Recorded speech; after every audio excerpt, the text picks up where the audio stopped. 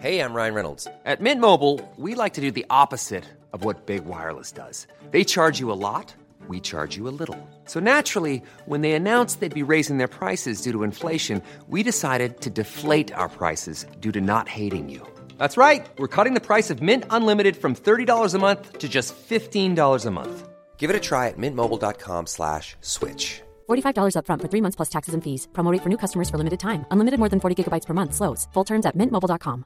You should celebrate yourself every day, but some days you should celebrate with jewelry. Whether you want to commemorate an unforgettable moment or just bring some added sparkle to your collection, Blue Nile can offer you expert guidance and a wide assortment of jewelry of the highest quality at the best price. Go to BlueNile.com today and experience the ease and convenience of shopping Blue Nile, the original online jeweler since 1999. That's BlueNile.com. BlueNile.com. This podcast may contain strong language and matter of an aggressively artistic nature. Bringing you insightful interviews from industry insiders across the arts. This is Dark Unicorn in Conversation. Hello, and welcome to Dark Unicorn in Conversation. As anyone who has followed our social media over the last few turbulent months will know, our initial response to the coronavirus lockdown was to offer out a tiny amount of financial aid and a free platform to 100 out-of-work professional actors in the UK and Ireland to provide us with a monologue or musical theatre song for us to use to promote them and their work. A 5-strong judging panel, including not only myself and our exec director Eleanor Stoughton, but 3 other actors from the worlds of West End musical theatre, audio drama and burlesque, identified our 100, and our plan was to stretch no further than offering that platform by featuring 2 actors a day for 50 days. However, the generosity and creative ideas of a group of friends, supporters and patrons of Dark Unicorn provided to us a £250 Viewer's Choice Prize to award to the featured artist who topped a public poll. The winner of that was Ashley Shires, a Leeds-born actor now based in Bristol, whose performance of Shakespeare's Sonnet 8, complete with his own modernised translation, chimed with a large proportion of our viewers. On the back of that award, we invited Ashley to take part in our conversation series to tell us about how he has forged his career to date and the very interesting performative paths it took en route to the present day. We started by discussing his early years and when he first felt the influence of the arts. Ashley, tell us about your early life. Were the arts part of that at all? Or? I mean, I've always been creative. So the arts were, but not necessarily theatre. As a little kid, I always liked drawing. And I ended up going to university. So I'm from Leeds, if you can't tell by the accent. And then ended up going to university in Bath to study illustration. And at the same time, I was also in several bands and toured around doing gigs in bands and stuff. So when I graduated, I was trying to work as a freelance illustrator and graphic designer. And one of my first jobs was to do the programme for a friend's play that he was putting on in the Egg Theatre in Bath. And someone had dropped out. So they were desperate to fill the part. They couldn't find anybody that they liked well enough. They even came down the pub and asked a bunch of us if we'd be in the play. And we were all like, no. But I had to go and get the biographies from the actors because I've been waiting for ages. And I mean, actors are rubbish at sending in biographies. I know that now firsthand because I'm rubbish at sending in biographies too.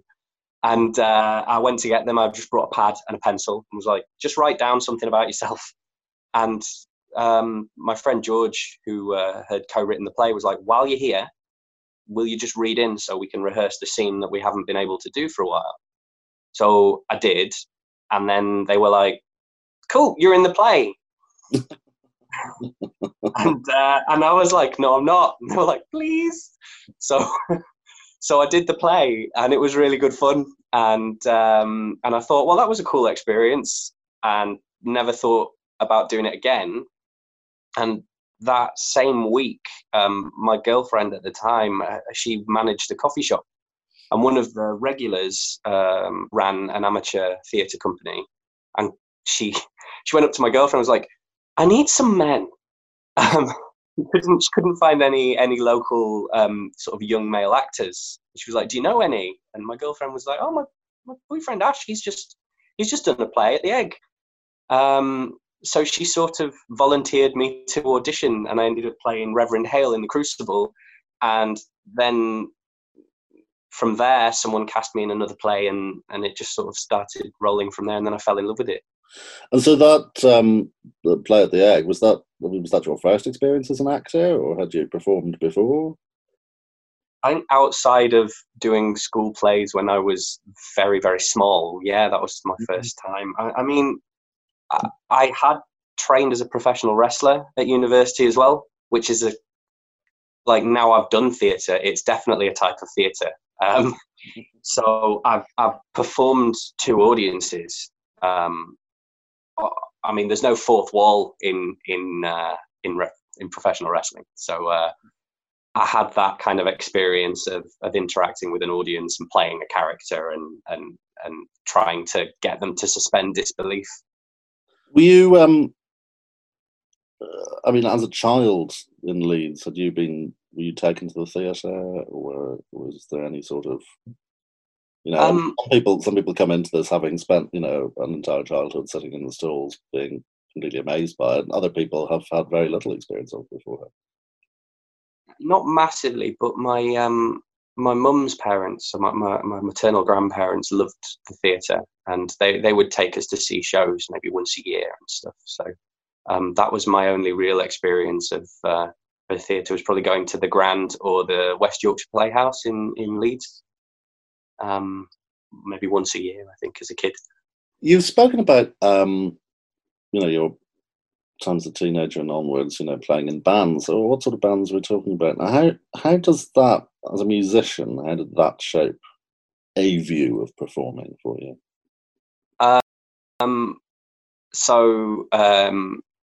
If you can't tell from the tattoo and the long hair, although the long hair is mostly pandemic hair, I'm a lifelong heavy metal fan. So bands like Iron Maiden, and the glam rock scene, like Motley Crue and bands like that were the sort of bands that I was really interested in and emulated a lot. We started off just playing cover songs. We pretty much played only Iron Maiden and Metallica and stuff like that when I was about 15. And I've seen Iron Maiden maybe 13 times now. And they're a very theatrical band. All of the bands I liked were really theatrical. And it wasn't just playing the songs. They put on a show. They really tried to put on a show for the audience. So I tried to emulate that, even though I was in like a basement with 20 people. We do things like play guitar solos on each other's shoulders and stick like sparklers on the ends of our guitars and things. Kiss are another ridiculous influence that I used to enjoy. So I think touring in bands, it showed me that you really have to think about your audience and what's going to make them go away and go, wow, or feel something. And I think that's true for anything creative that's performative. So professional wrestling, theatre, film, so long as you're thinking about your audience and how you want to make them feel and what you want them to go home talking about, then there is a kind of similarity across the board with all those things.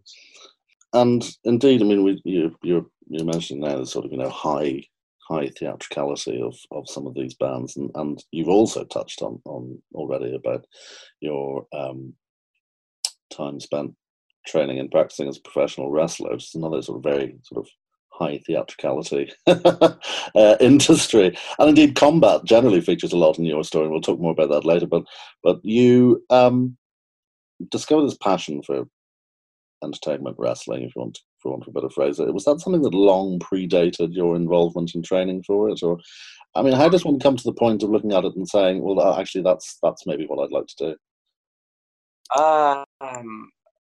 Man, I can't remember loving anything earlier than wrestling. Like, that's the first thing I could remember being like, this is amazing. And I was really little. I mean, I remember my parents took me for my 6th birthday to the Sheffield Arena to go see wrestling.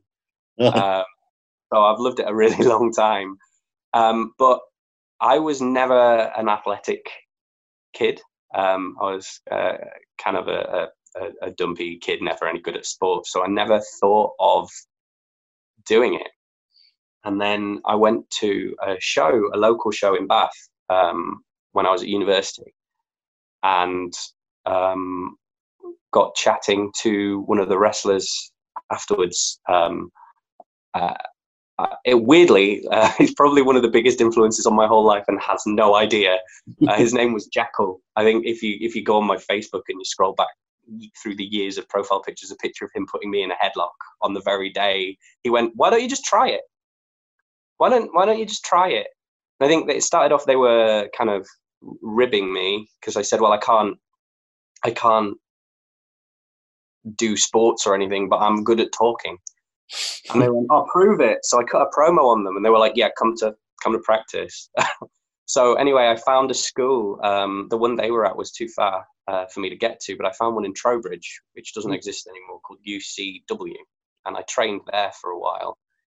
And I started off doing like a kind of manager character, because I didn't think I could wrestle. And then they were like, "Well, you come to practice every day. Why don't you just try it?" And I tried it, and I wasn't as bad at it as I thought I was. So I kind of got into it that way, really. Wrestled on and off for a little while around the Southwest. It was just really fun. And then I got injured, and then I stopped for a while and kind of didn't go back. Acting had kind of taken over at that point as well, because I was injured and I wasn't in a band. And I discovered acting. It filled that wrestling performing gap, and I fell in love with doing theatre shows. But there did come a point where, after some time, you made a fairly monumental decision to completely uproot and relocate to Canada for further training. So to tell us about that. So it actually closed down this year, but there was a school in Calgary, and for any people who aren't wrestling fans, Calgary is like the mecca of wrestling, because that's where the Hart family came from. So Bret Hart and his whole family, and there's a wrestler out there called Lance Storm, and he had a training school out there that had an amazing reputation, and I dreamed of going to that school for a really long time. And then I was coming up to my birthday, and I was like, you know what, I'm going to do it before it's too late. And I just started training like mad in the gym, and I wrote him emails, and I saved up, and I moved to Calgary to train with him for 3 months. And it was the hardest thing I've ever done in my life, I think. Training or the move, or both? Oh, the training. The move just kind of happened. So I was just going to go out there for the 3 months and then come back. And my girlfriend at the time went, "I want to go to Canada too." And I was like, "But you've got what everybody calls like a real job." And she's like, "I don't care. I want to go to Canada too." So I was like, okay. So we applied for the visas, the working holiday visas, which at the time were 1 year. And we thought, well, if we both get one, then we'll do it. And halfway through the process, they went, "Oh, it's 2 years now." And then we both got one. So we moved to Canada for 2 years. And beyond the training, what did you do? So Calgary, if there are any Calgarians watching, I'm really sorry, but there's not a lot to do. And we moved in November, so we moved in the middle of winter. So we landed, and it was -40, and the snow was up to our knees. And it's an oil area, is Alberta. So it's a lot of just kind of grey and brown. And then I trained, and partway through training, I actually broke my ankle. So we thought it was a sprain at first, but so I took a week off of training, and then we finished the course with one leg, which was really interesting. I got through that, and then we were like, you know what, we're right next to Banff, we're right next to the mountains. Let's go in the mountains. And you know the bit in The Wizard of Oz where it goes from like black and white to Technicolor? Yeah. It was like that. We got halfway up the mountains and we were like, oh my God, I forgot what green looked like. That was really cool. We spent some time in the mountains, and then we ended up moving to Toronto, where we lived for the rest of the 18 months we were in Canada. And in Toronto, I managed to get involved with some theatre. I performed a few Shakespeare plays out there, which was amazing. Although it was really weird being the only person with an English accent performing Shakespeare. But it was great. I met some amazing people, some amazing companies. I still keep in contact with quite a few of them today, which is really nice. And I also started a punk band while I was out there too.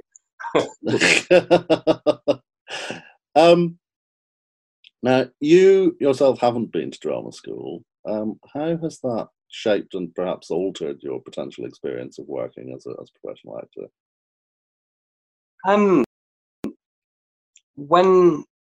So I started acting coming up to about 9 years ago now, with that very first play of George's that I did. And after about 2 years of doing amateur theatre, and just kind of learning a bit more with each job, and I started to look for short courses to learn a bit more. And I started asking questions about how I can do more. Every answer I got was, you need to go to drama school. And you can't be a professional actor if you don't go to drama school. And I can't afford to go to drama school. I mean, I was lucky enough to be able to go to university in the first place to do the illustration course I did. So it was frustrating, but I just carried on and just started learning with each gig that I did. And I don't know if it's because I performed in another country, or if people go, he was a wrestler, I kind of want to meet him, and that gets me into the audition room now. But since I've moved back from Canada the last sort of 2.5 years, I've been able to get into more audition rooms at a certain level, and then at least I've got a chance to prove myself. But it's definitely, I don't want to say harder. It's not harder because it's hard to be an actor even if you have been to drama school. I've acted alongside lots of people who've been to drama school, but I think there are less opportunities open for you. I think because if you go to drama school, you can automatically get on Spotlight, whether you've done one professional job or 0 or 5, you know?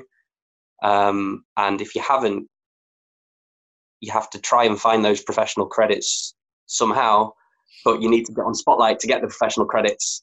And it's kind of a weird, vicious cycle. So it's taken me about 8 years to get enough credits to have an argument with Spotlight for them to maybe allow me on there.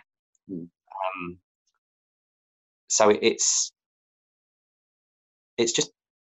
not impossible, but I think it is harder for people who haven't been to drama school to maybe get their foot in the door of an audition room. It's an access thing, isn't it, as much as a training thing? I suppose if you go somewhere and you've got a showcase at the far end of it where you're suddenly unveiled to the industry, then you're theoretically at a bit of an advantage. But it is, you've clearly found ways to. I mean, okay, it's maybe taken slightly longer, but you have found ways to get around that or overcome that. Yeah, I think because my CV is so weird, it stands out, which is good. And also, I try and be as proactive as I can. So if I can't find any work, I try and make my own, like with the kind of videos I've been doing over lockdown. But it is something I feel is an issue at the moment. And I'm not discounting the training. The training that you get at drama school it must. I mean, I've not experienced it, but I've met people from drama school, and it sounds like it's really beneficial. But I've met plenty of professional illustrators and graphic designers who don't have the degree I have, but their work is judged on how good they are, what the final piece is and stuff. And it's easier for people in that industry maybe to see a portfolio. But when you're an actor, and I understand why Spotlight is a thing and why agents only look at Spotlight, is to narrow the field, because there are so many people that want to be actors, and they have to narrow it down somehow. But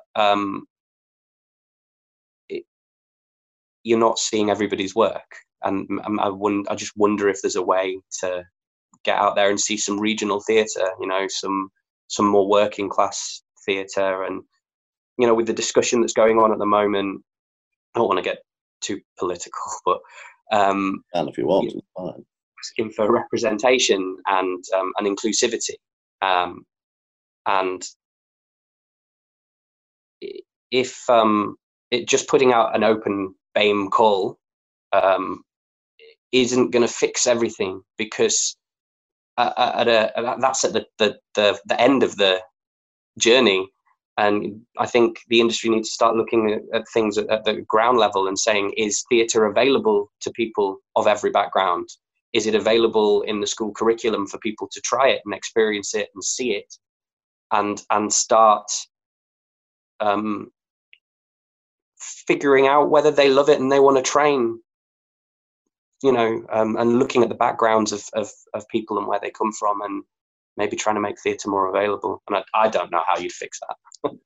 I mean, obviously there's that is fixing it at the sort of grassroots level is probably going to be, key to a sort of sustainable solution for it. But obviously in the meantime, theatre has to be produced and has to, and I know certainly from our perspective as a producing company, we try and make sure that, where casting calls are going out, that they will go out as broadly as possible to try and reach as, wide a cross-section of performers as possible. We don't, we encourage voices, performers coming in from underrepresented backgrounds. Casting will still be done on the basis of merit, but we try and make sure that there's somebody on the panel who's there to keep an eye on that sort of thing for us, because it's quite easy. I chair a lot of audition panels, and it's quite easy you get wrapped up in the performances that are in front of you, and you sort of think, oh well, actually no, I really like that person with this. You need to have somebody in your ear occasionally saying, yes, but have you considered X, Y, and Z? Because there will be, undoubtedly, it's not just from sort of BAME backgrounds or anything else. There will be cultural or educational or other differentials that I'm not necessarily aware of, that I won't have been factoring in when I'm making a decision about casting. So it's always, I welcome people like yourself who have ideas or who have us at least thinking about it, because it helps to inform our thinking about it. One size fits all seemed like a good idea for clothes. Nice dress. It's a t-shirt. Until you tried it on. Same goes for your healthcare. That's why United Healthcare offers a variety of flexible, budget-friendly coverage for medical, vision, dental, and more. So whether you're between jobs, coming off a parent's plan, or even missed open enrollment, you can find the plan that fits you best. Find out more about United Healthcare coverage at uh1.com. That's uh1.com. I'm Sandra, and I'm just the professional your small business was looking for. But you didn't hire me because you didn't use LinkedIn Jobs. LinkedIn has professionals you can't find anywhere else, including those who aren't actively looking for a new job, but might be open to the perfect role, like me. In a given month, over 70% of LinkedIn users don't visit other leading job sites. So if you're not looking on LinkedIn, you'll miss out on great candidates, like Sandra. Start hiring professionals like a professional. Post your free job on linkedin.com/people today. Hey there, it's Michelle Norris. I'm host of a podcast called Your Mama's Kitchen. When I travel, I'm usually looking for a way to find a taste of home when I'm not at home. And one of the things I love to do when I am at home is entertain. And Airbnb allows me to do that. When I was in California recently, I rented a house that had a great kitchen. And when we were sitting around the table, we were all thinking, we're in someone else's house. Someone could be in all of our homes as well. If you have a home, but you're not always at home, you have an Airbnb. Your home might be worth more than you think. Find out how much at airbnb.com/host. Millions of people have lost weight with personalized plans from Noom. Like Evan, who can't stand salads and still lost 50 pounds. Salads generally for most people are the easy button, right? For me, that wasn't an option. I never really was a salad guy. That's just not who I am. But Noom worked for me. Get your personalized plan today at Noom.com. Real Noom user compensated to provide their story. In 4 weeks, the typical Noom user can expect to lose 1 to 2 pounds per week. Individual results may vary. I mean, it's. I don't want to put you on the spot, but I suppose if you were producing or you were putting together a show, I mean, it's how. What can we be doing? What can we do to try and amplify some of those voices? I mean, in the immediate term. I mean, it's difficult, isn't it? I've been talking to a lot of friends in the industry and theatre companies asking that very same question. And the hard thing is to avoid. It seems, you don't want to just be box ticking. No. And avoiding tokenism as well, and putting people on the spot. So it's hard, and I don't know what the answer is. But if you've got somebody who is not visibly from a minority, and I mean I'm technically a minority. I'm just not a minority in the theatre industry because I'm Jewish.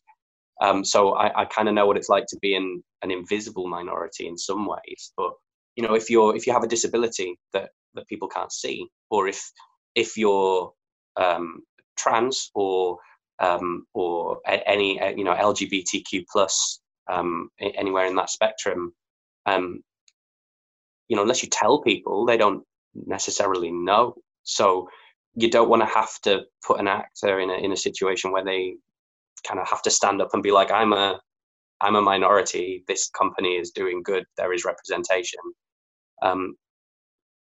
Because that's not fair on that performer either. So it's really tough, and I don't know what the answer is. It's I guess the other thing, and it's something I learned really recently. With all the Black Lives Matter protests happening, I feel and have felt really useless. No matter what I do, I don't feel like it's enough. And I put a status up on Facebook, and I talked about it, I think, in the video I made when you announced I'd won the competition. But for anyone who's not seen the video, I put the status on Facebook, and a friend of mine, she messaged me, and she said, "Don't feel useless. Just the same advice everybody's been getting, which is listen and learn." But she said, if you have a platform, use it. And that is the thing that stuck with me the most. So, if you're a parent, use the platform of being a parent and educate the kids, educate them better and sooner than you were. I've got a friend in New Zealand who only just learned, and he's my age, which is 100 years old, and he just learned about, the history of the British people in New Zealand and was shocked. So he's going to teach his kid that way before he learnt it. And, I'm an actor, so, I make YouTube videos, and if I can make a valid point on those, I will do. And,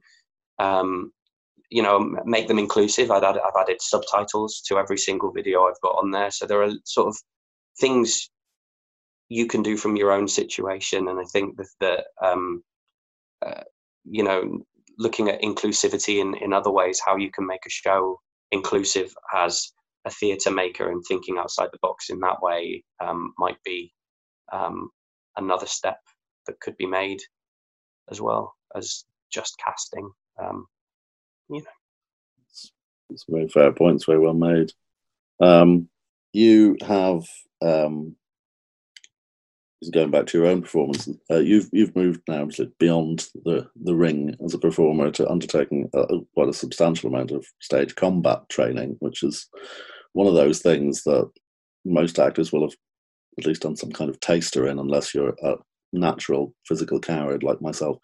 But what has that? I only ever play sort of stern authority figures or priests anyway. So,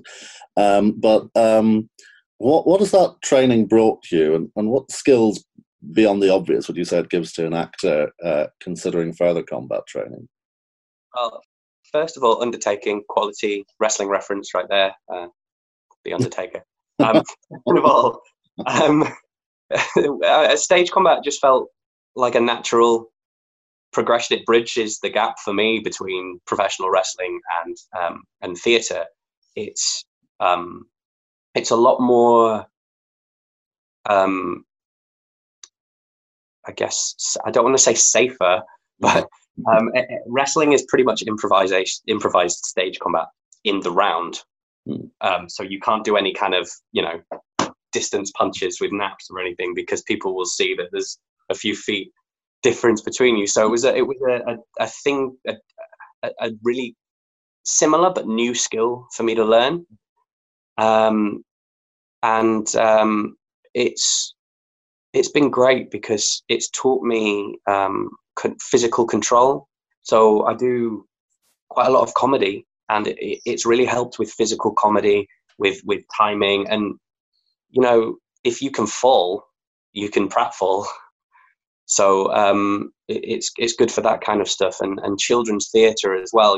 Having that big physical presence and that control over your body, you can adapt to multi-rolling and to changing your physicality so that you walk in different ways and things like that. So it's actually more than just combat. I think once you get used to the sheer physicality and fitness that's involved with it as well, and learning about how much you can do with your body. And whereabouts have you trained? So before I moved to Canada, I did a short course with a chap called Tom Jordan, and he is a fight director for the APC, which is the Academy of Performance Combat. When I moved back, I got in touch with him and did more courses with him, and started getting qualifications and meeting other fight directors through the APC. If you don't know about stage combat, it's done in levels. So there's basic, intermediate, advanced, and then there's levels after that if you want to be insane. But at basic, you have to have unarmed and single sword, and then any other weapon qualification before you can move up to intermediate. So there are, because that sort of unarmed and single sword are kind of the base knowledge for quite a lot of other weapon systems and things like that. So once you get to advanced, you can do ridiculous weapons that will probably never come up on stage. Like a friend of mine had spent the whole of lockdown practicing with his nunchucks. I've never seen a play with nunchucks in, but I can't wait to. I mean, there's some sort of Shakespearean updating there that's due to, I'm sure it's well overdue. I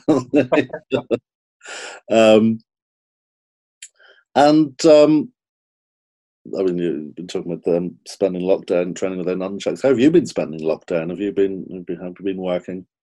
I spent the first couple of weeks of lockdown in despair, and I had some work booked, and obviously it got cancelled, and I didn't know what to do. This is my only job, so I had a mini freak out, as I'm sure many actors did, and I needed a reason to get out of bed, to be honest. So I found my little sonnet book, and it's proper dog-eared now, so I've made good use of it. And I just wanted to see how many sonnets I could learn. I've got some friends who work for the birthplace, Shakespeare's birthplace in Stratford, and they'd spent the last sort of month or two before lockdown learning lots of monologues and duologues for that. So I just thought, I wonder how much I can learn. And I was talking to a friend of mine who runs a theatre in Bath. He's called Ian McGlynn. The theatre's the Rondo Theatre, which is actually the theatre I've performed the most at, I think, over the first sort of 3 or 4 years of being an actor. I don't think I'd be an actor if it wasn't for that theatre, to be honest. But he said, record it, put them online. There's no theatre, so people have got to watch something. And so I did, and I decided to do translation at the end. And I don't know what it was. I think it was just on a whim. And because I'd done one, I thought, I'll do another one. They were really fun to do. So I read the sonnet and then I improvise sort of what it means in modern English. And people started to really, really like them. They'd go in and they'd watch them. Then they'd watch the translation and they'd go back and watch the sonnet again and feel like they could understand it a bit more, which was kind of cool. Yeah, it's been really fun. I don't really think about it when I do it. I just film them, and and if it comes up, so if you watch them from number one,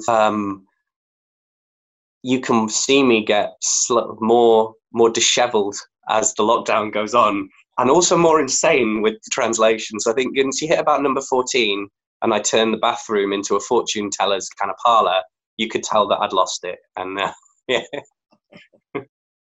Yeah, I mean, you obviously submitted one of these to my company when we were looking for monologues and songs as part of a project that we did to try and give something to do, as well as a tiny amount of money to 100 actors who had found themselves out of work because of the lockdown. And so we got your Sonnet 8 in.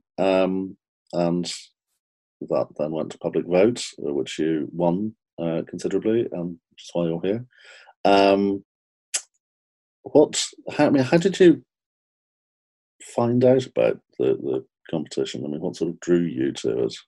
And what drew you to submit one of these? I mean, was it to submit one of these? Was it just that you were working on them at the time? Well, I actually there's a Facebook group called Theatre Bristol, and someone had posted about it in there, and that's how I found out about it. I think I later saw it on Mandy, but I saw it on Facebook first. And I thought about it, and I was like, well, I've got these videos, and I think I'd done about 10 or 11 at the time, and I almost didn't apply, which it makes it even more surprising to me that I won, because for anybody who hasn't seen it, I'm wearing a baseball cap and a Bret the Hitman Hart wrestling t-shirt reciting Shakespeare to heavy metal. It's very strange, and I picked that one because it was my favourite that I'd done at the time. My favourite one was a bit political, which is number 11, and I recommend people watch it. Yeah, it was my favourite one, and it was sort of the first one I'd done that was a bit more creative, I think, putting the songs in and stuff. And I just thought it was ridiculous, and I wasn't going to get through. But it didn't hurt to fill in an application form and send it in, and then I was really shocked when I'd even got into the competition. Yeah, at that point, I'd been putting these videos up, and my friends had been watching them, and I wasn't really doing anything else with them. And even though they were kind of silly and a bit of fun, I have worked really, really hard on them. So I thought, I'll just send one in and see what happens. And yeah. And here we are. I'm shocked. Yeah, it's very hard to tell over the phone when I phoned you up to tip you off that you'd got it. It was just the sort of silence down the phone. I cried when you told me.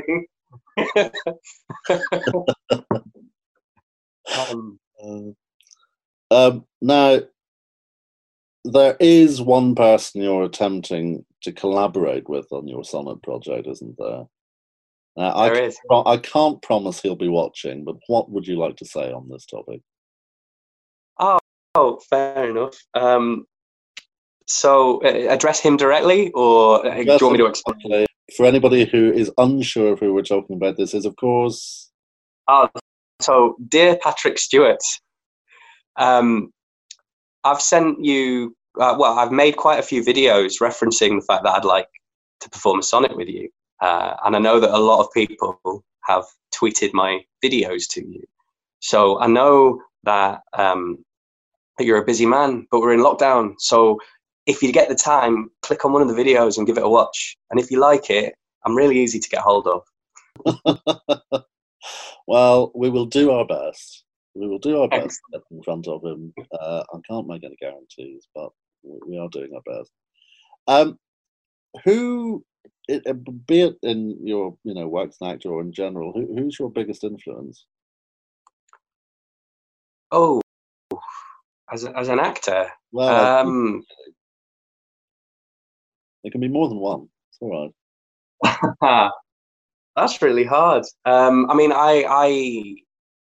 I've been doing this for, like I said, nearly 9 years, and I still haven't figured out my casting yet. I've more figured out what I can't play than what my little box is. So I like to think that I'm a character actor. So actors like Mark Strong and Gary Oldman and people like that who play very different characters all the time are people that I really admire, and how they can really sort of change and inhabit these different people quite a lot. They're not playing the same person every time they're on screen. So I really enjoy watching those sorts of performances, those sorts of performers, I think. Yeah, that's a really hard question.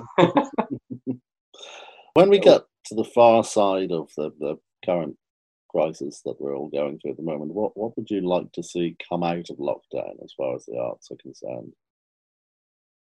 Support. A lot of support, I think. Financial support is obviously needed. You see from the ground up, and that isn't down to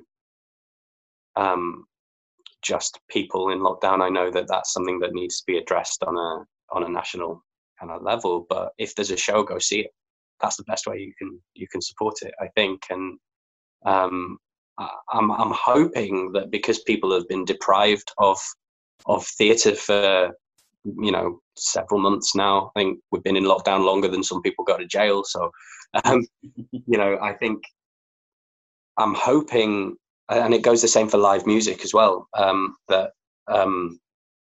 there'll be a rush to that very first show. I hope that people will feel safe enough to be able to go out to see a show when we're ready, and support those theatres, and not just the big ones, the little ones too. Go support the Rondos and the Merlins as much as you support the Globes and the Nationals and stuff. I think it's really important that people just enjoy it, because